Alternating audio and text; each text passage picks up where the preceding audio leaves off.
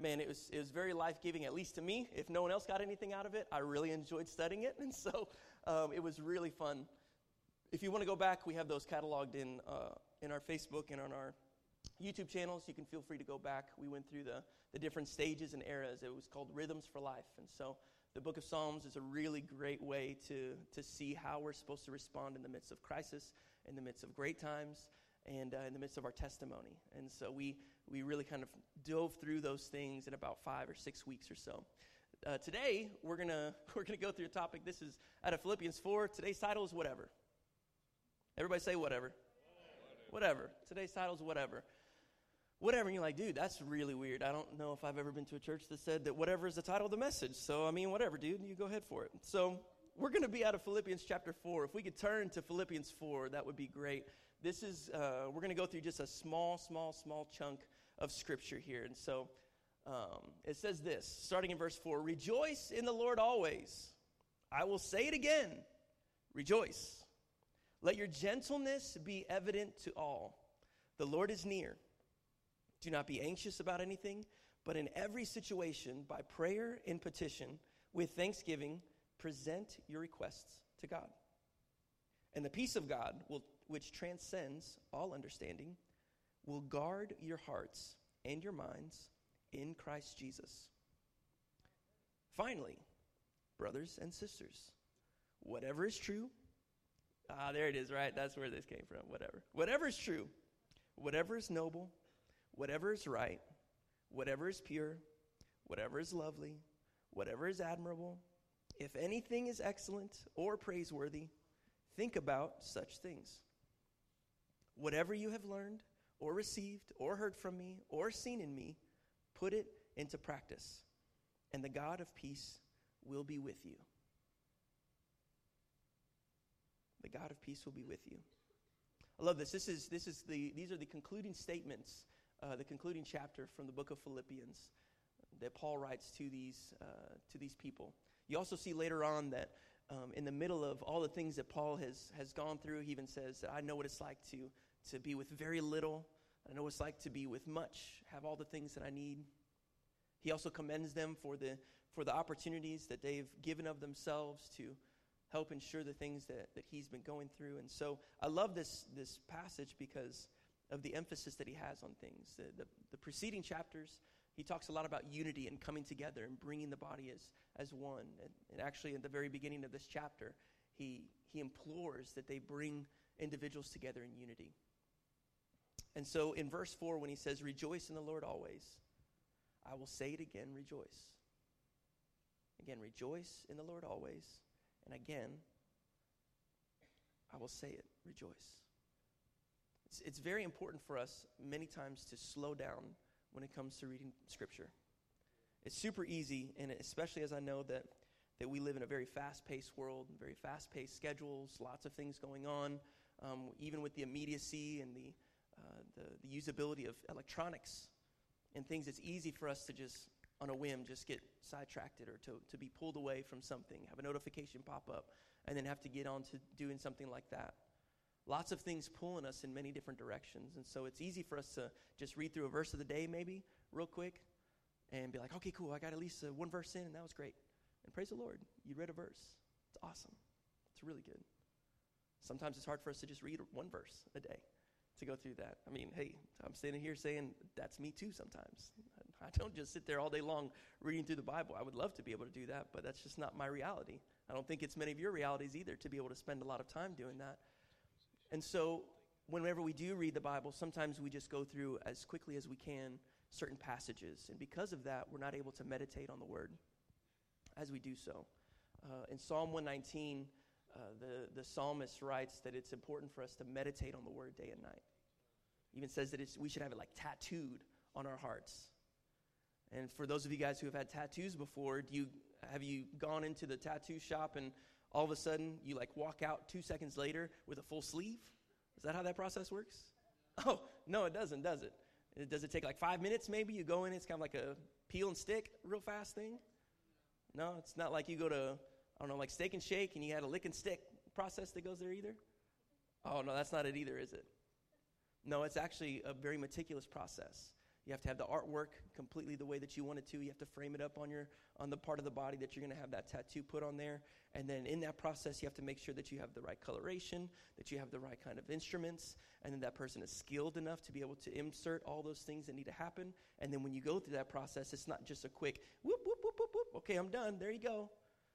It took them a lot less time to draw up that, to mock up that design than it did to actually put that tattoo on you, because of the process that it takes to make sure that every single piece of that ink or every part of that ink is actually embedded into your skin the way that it needs to, so that whenever it's done, it comes out clear, it's a good image, it's exactly the way that you want it to, the words are readable, everything looks the way that it needs to. And so when you think about scripture reading in such a way like that, you understand that this is not just something that you just hurry up and lick and stick, and then bam, that's fine, it's great, because it's easily forgettable in those moments at times.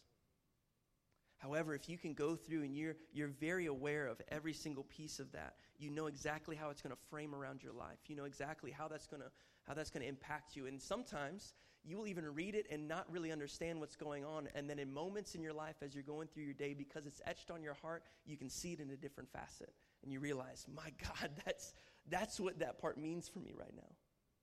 That's how that applies to my life. It's because you were able to meticulously go through little pieces, so that whenever you go through certain things, bam, it becomes illuminated in your heart.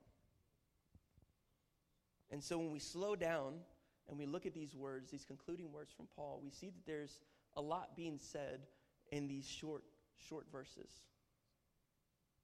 Rejoice in the Lord always.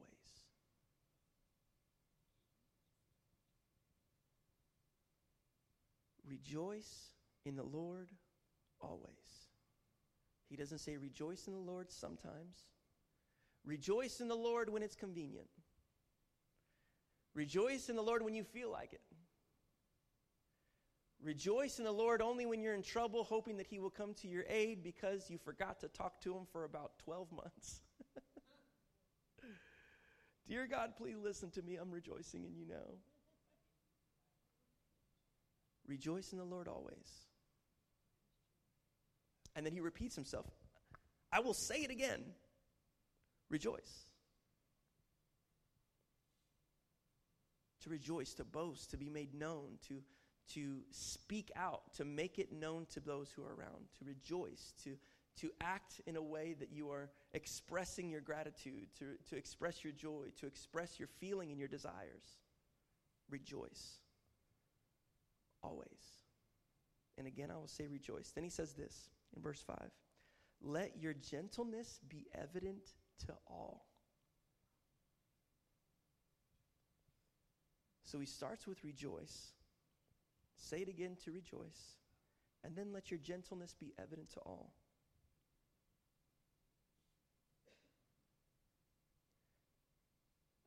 If we just ended the service with that, I think that would be really, really impactful just to think about it. Think about your day. Realistically, when we stop and we look at this, you start to think about what was your day like when you were around people who frustrated you. What was your day like whenever you were having to deal with things at work that really wasn't the most fun?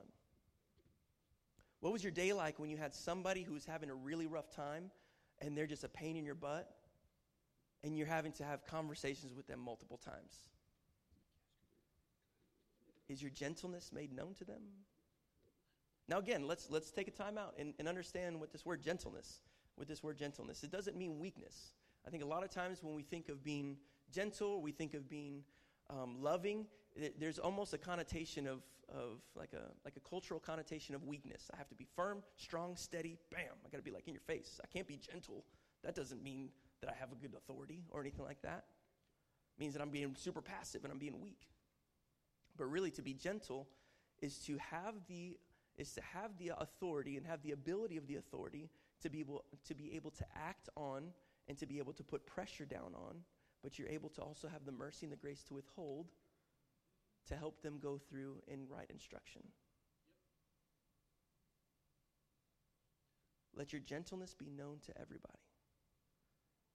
If you really think about it, if you think of someone who has authority but is gentle, you think of like a very strong, Like, I almost think of like a real woodsy, like real buff. He just came from like chopping a bunch of wood like in the back and like just, I don't know, killed a bear for food and is wearing the skin on him or something like that. I don't know. Someone who's just really like, virtuoso, a big dude, but is able to come in and with his kids, he's able to scoop his child up and to hold them softly, give them a hug that doesn't crush them, even though he just crushed the head of a bear. Like, having that kind of capabilities to where they can be gentle. You can see and you can feel the power that they have, but at the same time, they're gentle and able to have the ability to nurture people in the midst of those times. That's what I think of when I think of gentleness. So it's not gentleness unto weakness, it's gentleness in strength. Let your gentleness be evident to all. And then he says this, the Lord is near. Now we're getting the picture. Let your gentleness be evident to all, the Lord is near. Now we have an image of God, the creator of the ever-loving universe, the one who set the mountains in their place, the one who put the vast ocean and all of its mystery, all of the animals that walk upon the earth, all the ones that fly in the sky, all the ones that swim in the depths of the sea. Created humans with the ability to have intelligence to build and to construct, and all these things, the powerful God who can cause storms to go away with just a wave of his hand, and spoke the entire existence of the galaxies with just a word. Powerful. But yet he was so gentle that he cares for us and has mercy for us and corrects us in every step that we go through. That's a powerful but yet gentle God. Doesn't mean that he's weak. Doesn't mean that he's passive. Doesn't mean that he's unable to do anything and his hands are tied behind his back. But it means that he is gentle and able to also walk through with us. So I can rejoice knowing that we have a very powerful God. One who also brings correction, but his correction is gentle in that he doesn't smite us from the earth every single time we do something ridiculous, which I say, praise the Lord, and I'll rejoice. Because I've been super dumb in my life, let me tell you, but he has been gracious and gentle with me. So let your gentleness be evident to all, for the Lord is near. And then he brings this in. So we have this image now, this understanding that God is near, God is great, he is powerful, he's glorious. I can rejoice in that. It's wonderful. He's gentle. So then, because of these things, now we can see in verse 6, do not be anxious about anything, but in every situation, by prayer and petition, with thanksgiving, present your requests to God. So that doesn't mean that you're not supposed to go through situations and you're not going to have stresses that will come in life. It's not what this is alluding to, because anybody who's been alive for, 10 years at least, you know that there's some stresses. I mean, even beforehand. I got a 3-year-old and she gets, stressed out sometimes about things. We got to walk her down from stuff. So it's not that we're not going to have stresses. It's not that we're going to have things that will press against our mind that we'll have to be able to sift through or anything like that. But the process of being anxious, don't be anxious. This is not your identity is anxiety driven. Shouldn't be your identity. Your identity should not be wrapped around this thing. We all good with that? Our identity should not be found in things or stuff or circumstances. This is the beef that I kind of have with the Enneagram, is that sometimes we end up getting through some of these personality tests, and it's great to understand how your mind works and what your presuppositions or any of those things could be. That's great to understand yourself. However, if you use that as an excuse to continue acting like someone that you're not supposed to be, then we have idolatry issues. Because then you've made an idol of the person that you're claiming that you're supposed to be, when your identity is not supposed to be found in the Enneagram or the Briggs-Myers tests or any of these other things that you can have. Your identity is supposed to be found in Christ. We're supposed to be imagers of God. And so if that's the case, we got to figure out who God is and what his attributes and his characteristics are so that we can then start to mirror those things. And so it's good to understand what our shortcomings are, where our weak points are and things like that, but that's not a place where we stay. We're supposed to be able to work out our salvation with fear and trembling. So that means we continue to progress. It's important for us to progress. And so don't be anxious about anything, but in every situation, every single situation, by prayer and petition. And then I love that he pulls us in, because it's just not, remember, we talked about this in the Rhythms for Life message, that it's not just I'm sitting here in my disorientated state where there's all kinds of stuff happening around. It seems like the world is collapsing around me. Stuff is happening in my life. And so I'm just the most riddle-driven person ever, and I'm just falling in the depths of the mud, and I'm wishing things were as they used to be because it was so much easier back then before this thing happened. And so this is just the way life is. It's horrible. It's disgusting. It's the worst. But now I can turn my eyes to heaven and say, okay, God, the circumstance is still happening, but what are you saying in the midst of this? Then you can have his voice speaking into that situation. Then you can start to walk out in obedience what he's asking for you to do. Again, I can say all these things right now, and it's great to hear, but when we put it into practice, it is not always the easiest thing to do. And so I'm not telling you that this is like the easiest thing ever, but I am telling you it's worth it. And that's the key. Anything that's worth doing at times is going to be a struggle. It's not called work because it's easy. It's called work because it's work. You got to work on it. You got to work for it. Work towards it. And so in every situation, by prayer and petition, with thanksgiving, this is the part where we rejoice. This is what I love about the book of Psalms when it says, first, I will praise you, my God, the great King, the mighty God, the great provider. We sang about it today. Jehovah Nissi, who fights my battles. Jehovah Jireh, my provider. Jehovah Shalom, my peace. Jehovah Rapha, my healer. I will praise you, and this is who you are. So I give you thanks for who you are, and because I know this is what your character is. So I will give you thanks for these things. And as a thankful person now, my thought process of the condition and the finality of my situation now shifts. Because now I'm not looking at the circumstance as the end-all be-all. I'm actually looking at the God of the universe, my God, who loved me so much that he sent his son to come and die for me so that I can have salvation and right relationship with him. I'm now looking at him and saying, okay, God, now, together, let's look at this circumstance, and what are you seeing that I can't see right now? Give me eyes to see and ears to hear so that I can walk out in obedience for whatever it is that you're requiring of me in this situation. If it's just to pray and it's got to be worked out in the hearts of somebody else, then, Lord, I will pray and I will get on my knees and I will do whatever I need to make sure that that person comes to the understanding of who you are and what you're doing in the middle of this. If it's something that I need to correct in my own heart, if I have a wrong opinion or a wrong viewpoint of something, then Lord, transform me so that I can see rightly and I can see these things the way that you want me to see them. Amen.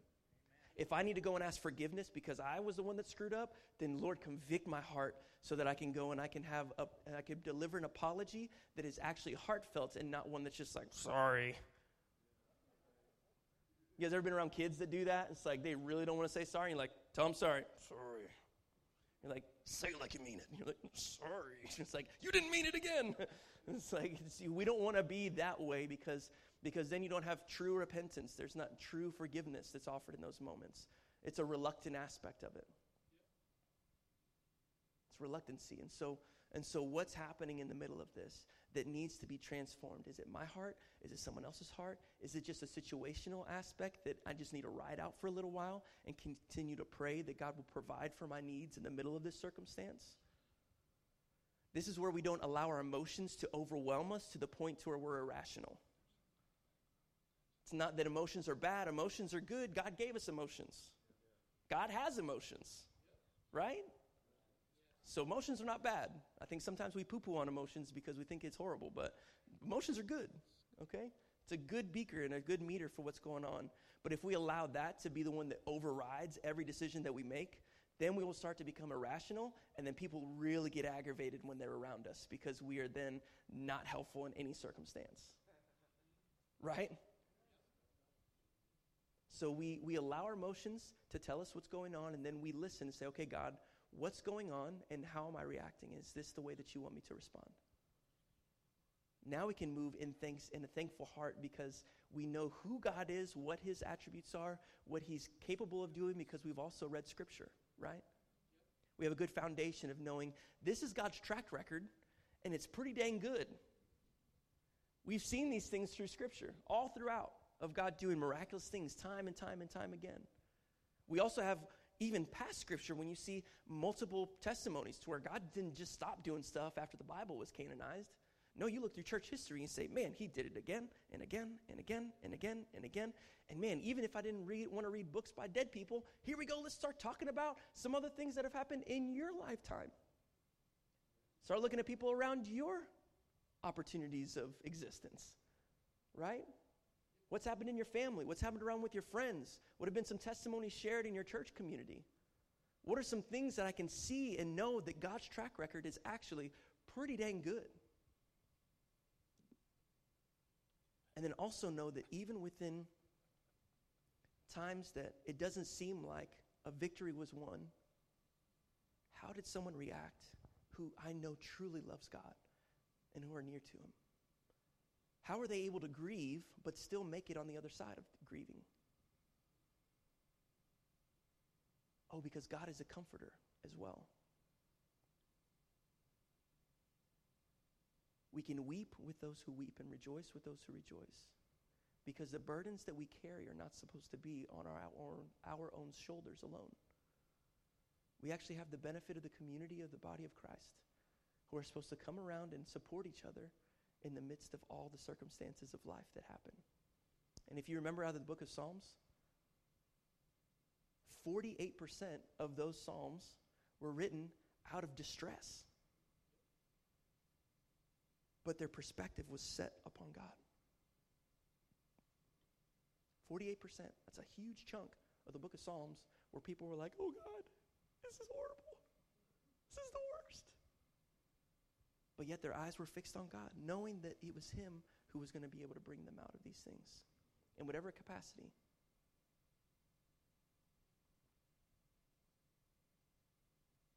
Job is a great example of someone who said, I mean, if anybody was allowed to have anxiety, I think we would give Job a pass, right?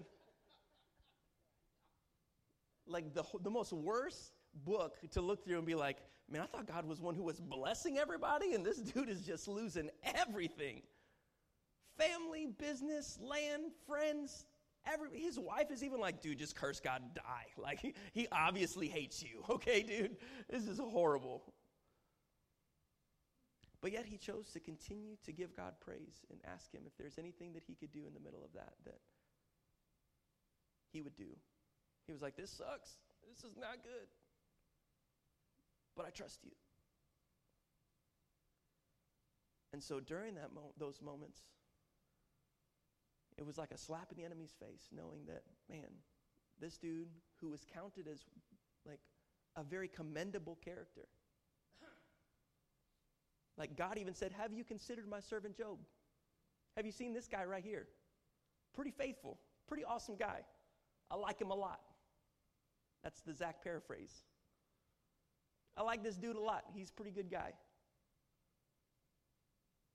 And that continued and sustained in the midst of tragedy, horrible, horrible things that we can read through in a quick 30 minutes to an hour, just looking through what was happening in his life. However, this was his lifetime that he was experiencing these things. And in the end, he was able to see the fruitfulness of his obedience and right standing with God.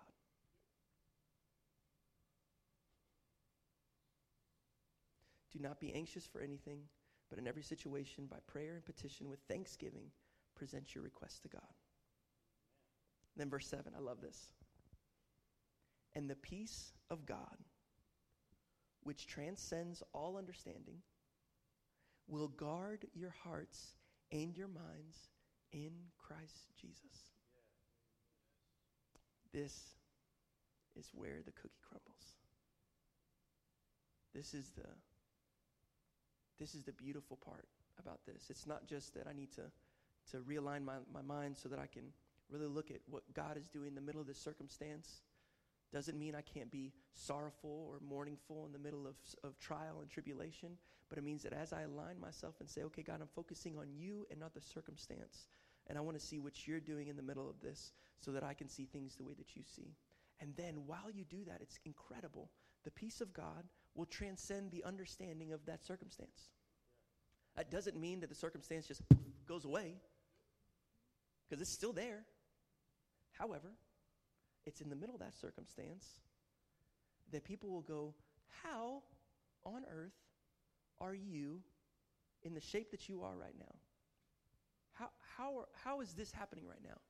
Like, I would be a mess, and I would be out drinking every single night, having to deal with what you're doing. I would be back on drugs, just getting high every single opportunity I had. I would have lost everything. I would have gone and killed that person for doing what they did. I'd be in jail today. This is what you don't have the peace of God that passes over the understanding of that circumstance, knowing that you're going to trust him and you're going to walk out in obedience to the thing that he's asking you to. Again, very easy for me to say these things in just 30 seconds, but it's the walking these things out that we have to be more intentional about.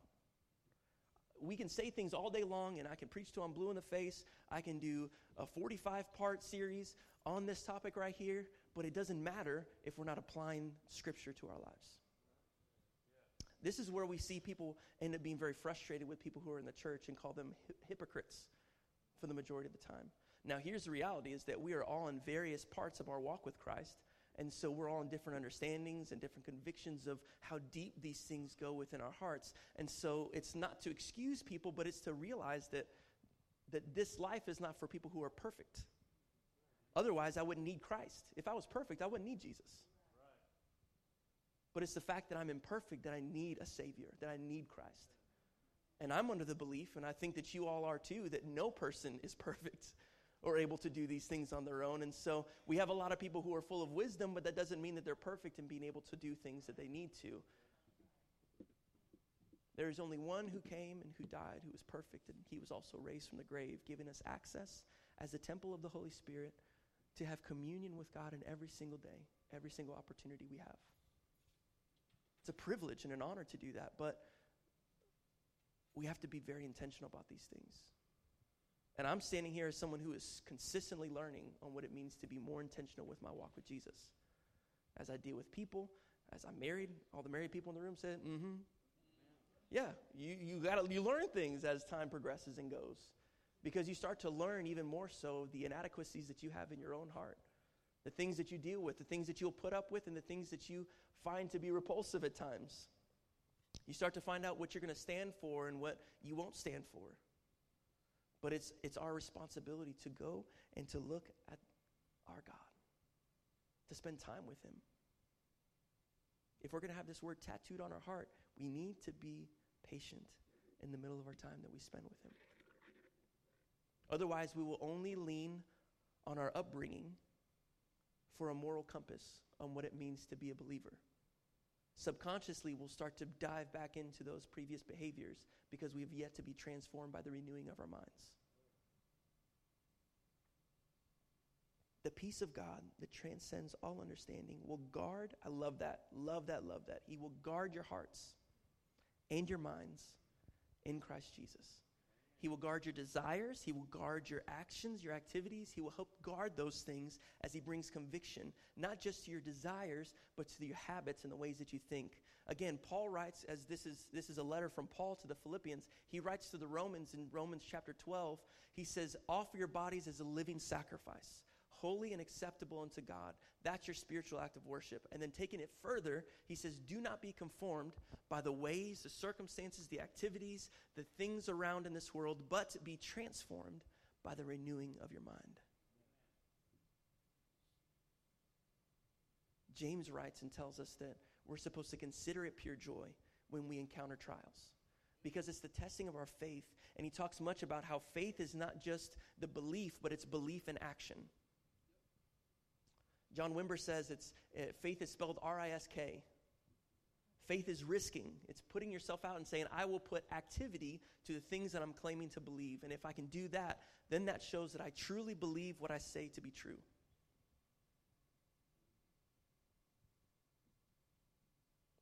And then Paul says this, finally, brothers and sisters, whatever is true, whatever is noble, whatever is right, whatever is pure, whatever is lovely, whatever is admirable, if anything is excellent or praiseworthy, think about such things.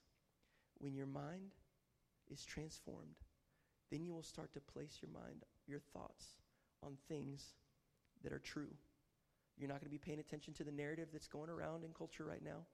You're not going to be paying attention to every single whim of whatever kind of political agenda is trying to go around, whether on the right or on the left. I don't care. Both sides lie. So stop ascribing yourselves as a religious person in politics. You need to be a believer first before you're anything else. I don't care who's running in office, on whatever side. They're fallible humans. I need to go to what's true. Whatever is true, you have to read what is true and talk to the one who is the way, the truth, and the life in order to figure out what's true. So then you move into whatever's noble when you find out what's true, because then you'll start to ascribe to that, and you'll start to be a person of nobility in the middle of it. Whatever is noble, because you serve the King of Kings and the Lord of Lords. And so nobility continues to move on. And if you're grafted in as an adopted son or daughter in the kingdom, that means that you are now nobility. Your position is not lowly as scum of the earth or anything like that. Your position is not heading down to Sheol because you're a wretched sinner. Now you're a person who has been saved by grace. And so your position is to be in the kingdom of heaven with the King. Whatever is right, whatever is correct, whatever is pure, whatever is lovely and admirable, if anything is excellent or praiseworthy. I love he didn't say if anything is perfect. He said if anything is excellent or praiseworthy. Think about these things. And I'll end here. Whatever you have learned or received or heard or seen, put it into practice, and the God of peace will be with you. Amen. Let's stand.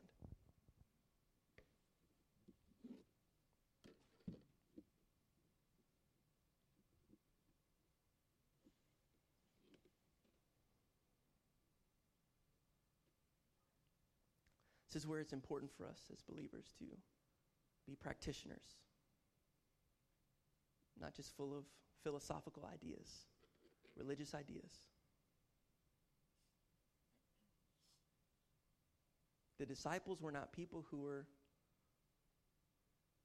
all from one type of thought process. They were people from many different backgrounds, from tax collectors to fishermen to zealots, you name them. So you don't have to be a professor. You didn't have to go to Bible school. You didn't have to go through a whole different process of feeling like you have to be called the clergy. You just have to know Jesus. If you know Jesus, then you'll be able to live like he's asked us to live. Amen. The goal is relationship with Jesus. When you have relationship with him, you'll find out what his desires are. Like any good relationship you have, you start to learn what the person likes, what their standards are. The more that you know Jesus, the better you'll find out what his standards are and what he's going to ask you to do. I'm not expecting perfection from anybody in this room. I'm just expecting that you pursue him with everything that you have. Just be intentional. That's what I expect. That's what I expect out of myself. It's the beautiful thing about being held accountable, is that you're not met by your own standard. Because if that's the case, we'd miss the mark a whole lot more. But when we can be kept accountable, my goodness. People will try to say stuff, but it just won't hold up. They can try to call back on the things that you used to do. It just won't stick. So Jesus, I thank you so much for your word. I thank you for your grace. I thank you for your mercy. I thank you for your might and for your power. I thank you for your justice and for your righteous standard. I thank you that you don't let us get away with things, and that you desire for us to know you greater and greater and greater and greater. I thank you that you were intentional enough to send your son to come and die on the cross for our sins, because we would never be able to amount to the position of being able to be our own Savior. Thank you that you didn't just send your son to die as a martyr, but that he rose from the grave 3 days later, giving us access to a right relationship with you, where we don't have to worry about traveling to a temple in order to experience your presence, but that you live inside of us and that we can encounter you. Lord, I pray that we have an authentic relationship with you and that this is not a show, or that we don't just mark something on our Facebook page saying that I believe in Jesus. Let us not just be people who post things, but let us be people who hold positions in our lives, that the standard that we abide by are ones that are also shown in our actions. Lord, that we would hold our tongues in the times that we need to hold our tongues. Lord, that we would loose our lips in the times that we need to stand and speak wisdom with truth. Lord, let us have compassion for people who don't know you, and let us have the ability to persevere in the times when it gets tough. Thank you for the wisdom of your word. Thank you that we have your scriptures that we can go back to and that we can read. Help us to go through and be more intentional when we read it. Help us to align and remain close with those who are in our assembly here today too, and not just people who gather and then scatter. We love you, Jesus. Thank you for the opportunities that you've afforded us. Thank you for the place that we live and the community we're a part of. I ask you that we would be a blessing to the community as well. In Jesus' name I pray. And everybody said, Amen. You guys are incredible, wonderful. If you would like prayer, we'll have some people back here that would be happy to pray with you. Otherwise, greet somebody, tell them you're excited that they're here today, and go eat lunch with somebody too. That'd be wonderful as well. Love y'all.